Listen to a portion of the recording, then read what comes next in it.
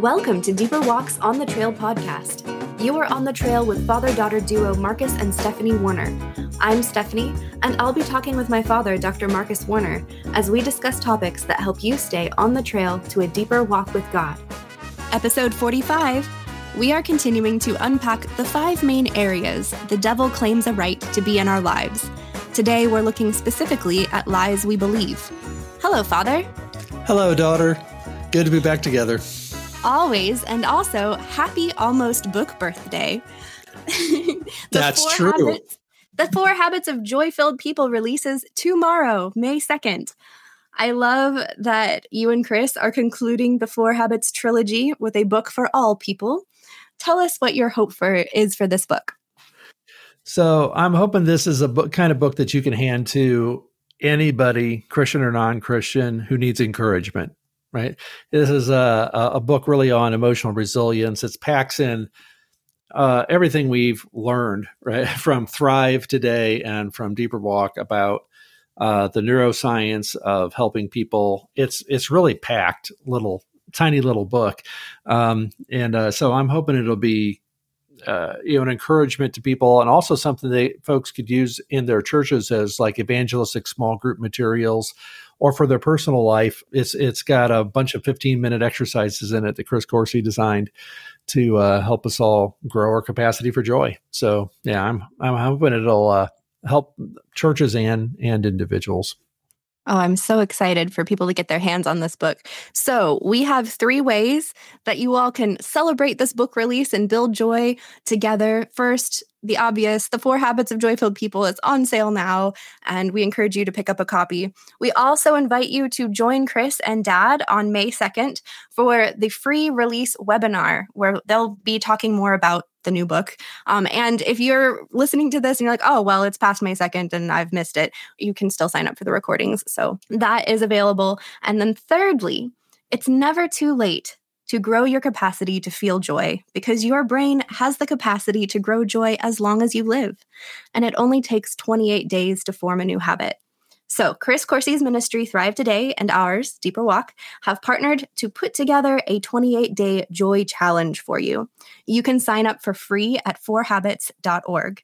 That's the numeral 4habits.org. When you sign up, you'll receive an intro email and then 28 days of simple joy exercises you can do, as well as some printable calendars you can use for a physical reminder about each day's exercise. So again, you can find that at 4habits.org. We're really excited about it. We hope you will join the challenge. All right, my father, let's keep unpacking your acrostic SOUL, SOULL. This acrostic spells out 5 common ways people surrender ground to the enemy. We're walking through how to recognize these areas and how to reclaim that surrendered ground. So we are on to the first of the 2 L's. So the first L is lies we believe. First question. It is certainly not nice to believe a lie. We don't like that. But how can believing a lie give ground to the enemy? Yeah, it's a fair question. There's a lot of people who write about lies, lies leaders believe, lies women believe, lies, so-and-so believes. There's a lot of books out there about just the negative impact of believing lies in our lives. What we're focusing on here is the warfare element of believing lies. And since the devil is the father of lies, what that implies is that if you are believing a lie, at the source, at some level, is this father of lies, and it's the devil. And so whenever we believe a lie, we're putting ourselves in the devil's turf. We're in his realm of operations. To be even more specific, when we agree with the devil's lies, we're essentially shaking hands with him and saying, you're right and God is wrong. And so that's entering into an agreement with the enemy. If I enter into an agreement with the devil, right, I shake hands with him saying, you're right, I'm going to believe what you're telling me, not what God is telling me, then I am now giving him permission to a place in my life. And that's where it becomes spiritual warfare. So how does this manifest? Like, how do people know that they're dealing with a lie they're believing? So there are really two main kinds of lies that I run into. One is what I would call the illusionist, and the other is the bold lie. So the illusionist lie is this idea that If I go to see a magician perform, they are going to do an illusion. What they're going to do is it's really a misdirection. They show me things that are true. I see, the famous one where they cut a girl in half. This girl gets in the box. The guy saws the box in two. He separates the box, and there's, legs sticking out of one and a head sticking out of the other. And everything I see is true, right? That is, there's legs there. There's a head there. The box was separated. I saw all these things. And so what happens is they're counting on me just looking at all these true things, but directing me away from other true things that would change my impression of what was going on. And so I'm deceived because everything I'm thinking about is true, but it is leading me to a lie. So, for example, classic illusionist thing is lies about myself, where I say, I have failed. I let that person down. I harmed them. I did something bad. I have, disappointed people. All those things are true. And so if I put only those things together, I come up to a conclusion. And the conclusion is I'm a bad person, right? Nobody would love me who really knew me. I need to make sure that I hide who I really am from other people. So I get these lies come, but I don't recognize them as lies because it is the logical conclusion of all of the things I'm thinking, and the things I'm thinking are actually true. And so just like the illusionist who leads us away from some true things that would change our whole perspective, that's the way the devil lies to us in that regard. This also works with our view of God, and that is, it can be true, right, that God did not keep a bad thing from happening to me. It can be true that I tried to cry out to God for comfort and I couldn't find him and he felt distant.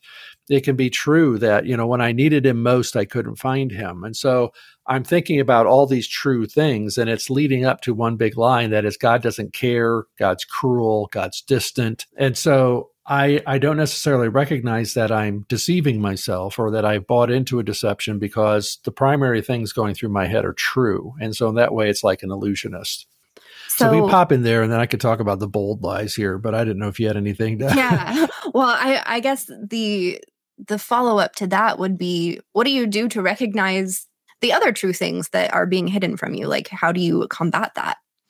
So one of the ways that you start is that you're looking for the fruit of the Spirit in your life. And so you're asking yourself, are the thoughts that are running through my head promoting love, joy, peace, patience, right? Gentleness, self-control, all these things, fruits of the Spirit? Or am I having a struggle? Am I feeling depressed? Am I feeling angry?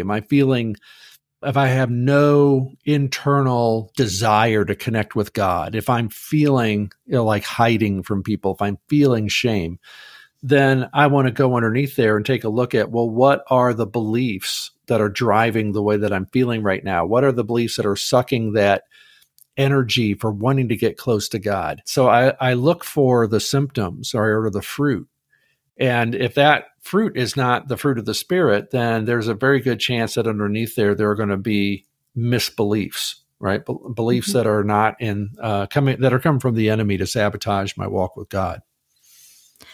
That makes a lot of sense and makes me think of a discussion about strongholds, which we can circle back to because I want to talk about WLVS here in just a bit. But let's go back to bold lies first. Yeah, so a bold lie is, somebody always says the biggest lie is the best lie, which is this idea that just come right out and say, Satan's the good guy, God's the bad guy, right? That's a bold lie. Somebody coming out and saying, well, you're just an idiot when you're actually quite intelligent. You're just smart in a different way maybe than they are. In other words, somebody tells you a bold lie. Somebody will call you a name. And because it's a bold lie, we can buy into those too. So that's just a completely different thing. But both of them function like what I would call like an internal propaganda engine. And just like you can't have warfare without propaganda, the devil doesn't engage in war against us without a lot of propaganda. And his primary focus there is the lies he gets us to believe about ourselves and the lies he gets us to believe about God. So bold lies are a form of propaganda, and he'll sometimes get us to try to believe bold lies about God or bold lies about ourselves especially.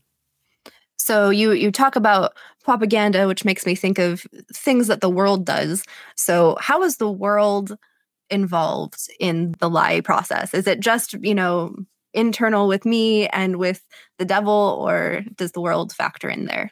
Yeah. So when I think about the world, there's two kind of things that come to my mind on that. One is, in 1 John, the apostle says, do not love the world. And the way that always struck me was, if you picture the world, in my case, like a guy, picture the world as a woman, or like a seductive woman, say from the book of Proverbs, the woman Folly, who's trying to seduce you. And I picture the world as the devil's mistress. And she is seductive and trying to get you to cross a line that you shouldn't cross, and is promising you something good if you'll just cross the line. And so what happens is the devil uses the world to lie to us. So in this sense, the world is the devil's marketing agency. It's like the big billboards that he puts out there. It's all the things that the devil does to try to get us to look at life his way, or to look at life in some way that causes distortion so that we do things that we wouldn't normally do.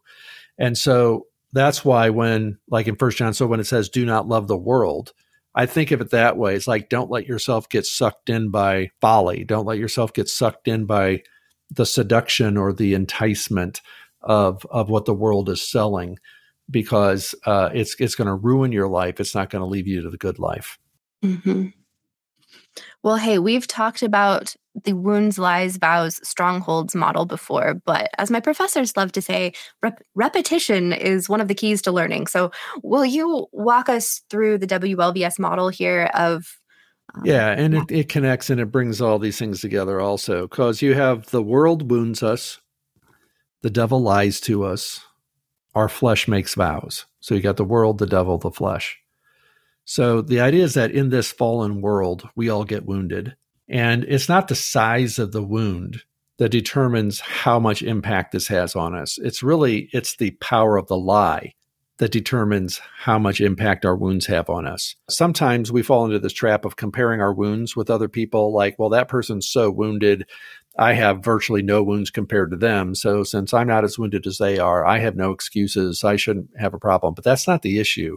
We all get wounded, and all it takes is a little bit of a hole in our heart, and it's just big enough for a seed to get planted in there. And that seed of deception, the seed of the enemy's lies, gets into that little place in my heart, and now it starts to grow. Right now, it starts to build something out. And so the power is in the lie. And then when that lie takes root, as my flesh now believes it to be true, I stop trusting God. Because that's what the devil wants to do with his lies. He wants to get us to not trust God and to take control of life for ourselves. And that puts him in the devil's, in the role of entering into an agreement with the devil. So the world wounds us. The devil gets his lies in there. If we believe them, we start making vows about how we're going to live. And an agreement with the devil is part of that vow. I'm going to do this the devil's way. I may not put it in those words, but that's functionally what I'm doing. And the result of all of this is something begins to grow in my life. It may have started out small, but it begins to grow, and it turns into like this vine that is growing and wrapping itself around the good things that God is doing, and it creates a different kind of fruit. So I sometimes picture it this way. It's like God has planted a tree in my heart that is growing, and good fruit is coming off of what God has planted in my heart. But the devil has wrapped this vine around that tree. And so now I got this mixed fruit. It can be very confusing to people. I've even had talked to people who questioned whether they were even saved, because they're like, how can I be saved and have so much struggle with this emotion or so much struggle with this behavior? And they don't understand that they do have the good fruit that comes from the Spirit. They just have this vine that's wrapping itself around the tree. Well, the good news is the vine can be gotten rid of, right? We can get healing for the wound. We can replace the lies. We can get rid of the devil. And when we do those things, we can get rid of that vine and restore to just what the Spirit is trying to do in our lives. So Amen. That's a little more complicated, but that's the gist of it. But there is so much hope. To follow up on that, so once you've recognized the lie, how do you deal with it and take that ground back away from the enemy? How do we dismantle that vine? So the simplest level, we replace our thoughts. All right. So I love how Carl Payne explained this. First time I heard it, I just laughed because it's like right on the money. But he said, if I'm having trouble, thinking about pink elephants with green booties and giant sunglasses, it doesn't do me any good to say, stop it. Stop thinking about pink elephants with giant sunglasses and green booties, right? That doesn't do any good. You've got to replace the thought. So he said, picture an iceberg floating in the North Atlantic with polar bears on it, and the polar bears are waltzing. And let's think about polar bears waltzing on an iceberg in the North Atlantic. And the more we do that, all of a sudden realize I'm not thinking about pink elephants with green booties and giant sunglasses anymore, right? So you get the idea. You got to replace your thoughts.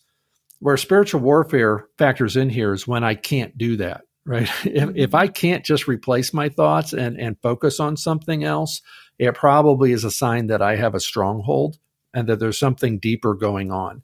So in one of my books, and I honestly don't remember which one right now, I talked about the difference between beliefs that just kind of pass through our mind, a fleeting thought, tapes that we have, and voices that we interact with.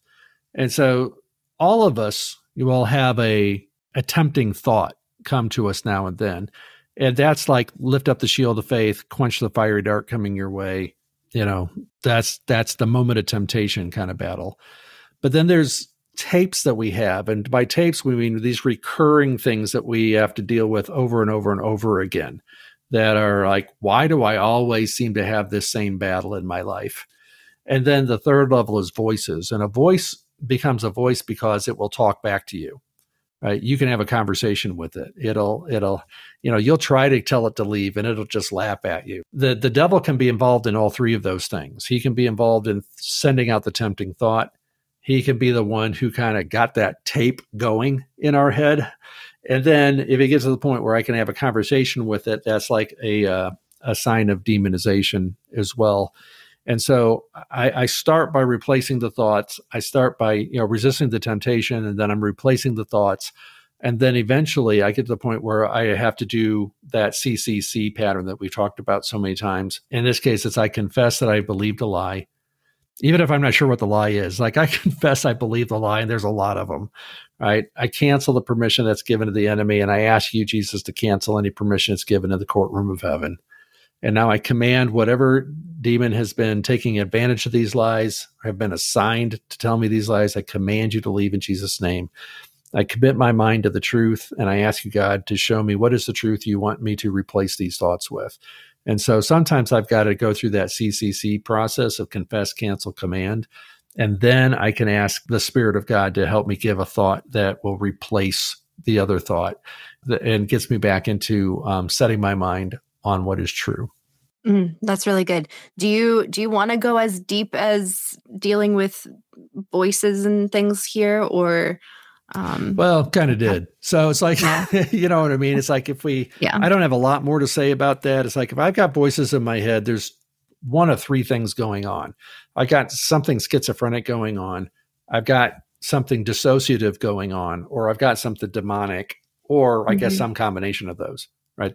That's the way I look at it. Now, I may be missing something, but those are the three categories. That's helpful to address, because I think we've probably talked about that before, but I don't know on the podcast. Yeah, I know you and I have talked about it. I can't remember if we did it on the podcast or not. So sure. Very good. Well, how about a couple tools for people? Like, I don't know, I'm thinking about the T-bar chart that you'll do, or I don't know, some listening prayer, or do you have any strategies for people to be on guard for lies that they might already believe, or that the devil is currently trying to get them to believe? So, the T-bar chart you mentioned, the tool there is, if I find myself routinely struggling with depression, or routinely struggling with anxiety or shame or some other emotion, it can be helpful to make a T-bar chart about that emotion. And on one side of the chart, there's like a column on the left. And then this column on the left, you ask God, help me to recall the beliefs that run through my head when I feel this emotion. Kind of like, it never works for me, right? It works for other people, but not me. I have a history of this. Nothing is ever going to change. And all of a sudden I realize I'm telling myself a lot of things whenever I feel depressed. I'm feeling like it's hopeless. It's not going to work for me. It's hopeless because I never get this right. It's hopeless, whatever it is. But I start writing down, and there might be as few as one lie, but I find generally there's about three. And sometimes there's a lot more if this has been going on for a long time. And so you write down, what are these beliefs that are very commonly present when I feel that emotion? So that's kind of the left-hand column of the T-bar. The right-hand column of the T-bar chart is where I now am going to replace that. So whenever I find myself thinking that thought, I now recognize it going, oh, that's that familiar thought that I have. And I am training myself now. When I recognize that I'm thinking that thought, I need to replace it with this new one. And this new thought will be, God loves me and he knows my weakness and he loves me despite my weakness. Just a reminder that this is actually a call to go find Jesus right now and know that he wants to be with me right now. So for me, that's usually one of the first ones. It's just as if I hear that first lie, it's a reminder to me that is a signal that I need to go find Jesus right now, not a signal that I need to go beat myself up for a while. And so you have to find replacement thoughts and replacement strategies, and you put those in the right-hand column. So that's kind of the T-bar chart. We do have a lot of these tools and various resources that we offer that are explained there. So I could give more, but that's like one big one. Yeah, no, I think that's a really helpful one. I was just thinking about the fact that so often when you discover a lie that you are believing, it's usually a two-part lie, a lie about yourself and a lie about God. And do you need to dig into both sides of that every time, or like look for it, or is it just what God prompts? Or you start with what God is prompting, but it's not a bad exercise to, if you find that you are believing a lie about God, it's not a bad exercise to say, God, am I also believing a lie about myself? Because lies about God and lies about ourselves tend to be flip sides of the same coin. So like when the devil shoots an arrow at me and it wounds my heart, it's like he shoots it through this coin. Well, it's going to puncture a hole on both sides of the coin. And so it's going to have an impact on how I see God and an impact on how I see myself. So if I do find that I've got a lie in one of those areas, chances are super high that I'm going to have a lie in one of the other ones too. So it's worth looking into. Thanks. So we are coming up to the end of this episode. Next week, we'll continue working through the soul acrostic with a look at how the things in our lineage can give ground to the enemy. But for now, any final thoughts, Father, on the lies we believe? Well, I have a couple thoughts. One of them is then that I used to think that all of our problems boiled down to lies. And I think that was, just my Western thinking. Like if we just get rid of the lie, everything will take care of itself. I'm now realizing that lies are one of the engines that affect our emotions. Attachment also affects our emotions. Our body can affect our emotions. If I'm not, getting enough sleep, I'm not eating well, if I'm sick, if there's something not functioning correctly. So it helps me to realize that if I have dealt with the beliefs as much as I can, but it's still having issues with things, I might need to look at one of these other engines. Is it my body? Is it my attachment? I need to do something about, moving out of my distracted or dismissive state into a healthier joy bonded state? And so I find for myself that these things are rarely just one or the other. They're usually some combination. But for right now, the battle for the mind is a big one. And I don't want to make the problem bigger by saying, hey, you've also got to deal with this and this and this. But for those who've been dealing with the battle for the mind for a long time, I just want to let you know that if you're still struggling, it could be that there's some other things going on as well, and that addressing those might be helpful. Here's my second thought. Battle for the mind brings together the Holy Spirit and spiritual warfare and our physical brain in a really powerful way. And that is the Holy Spirit, the Spirit of truth. The devil's the father of lies. My brain, is a thinking engine. So all of this stuff comes together when we start talking about winning this battle for our minds and getting our beliefs in sync with God's Spirit instead of the wicked spirits that want to take us into captivity. Thank you. Yes, I know this is a topic we will continue coming back to again and again because it is very interwoven in so many areas. So thank you for a good conversation, my Father. And thank you all for joining us on the trail today. Deeper Walk International is a nonprofit organization, and we partner with people like you in order to do what we do. Some are on the trail with us as official trailblazers who commit to donating $25 or more per month. We invite you to consider becoming a trailblazer. You can do this very simply by visiting our website, deeperwalkinternational.org/trailblazers. If you want to keep going deeper with us on your walk with God, please subscribe to the On the Trail podcast, leave a review, and share with your friends. Thanks again. We'll see you back next week.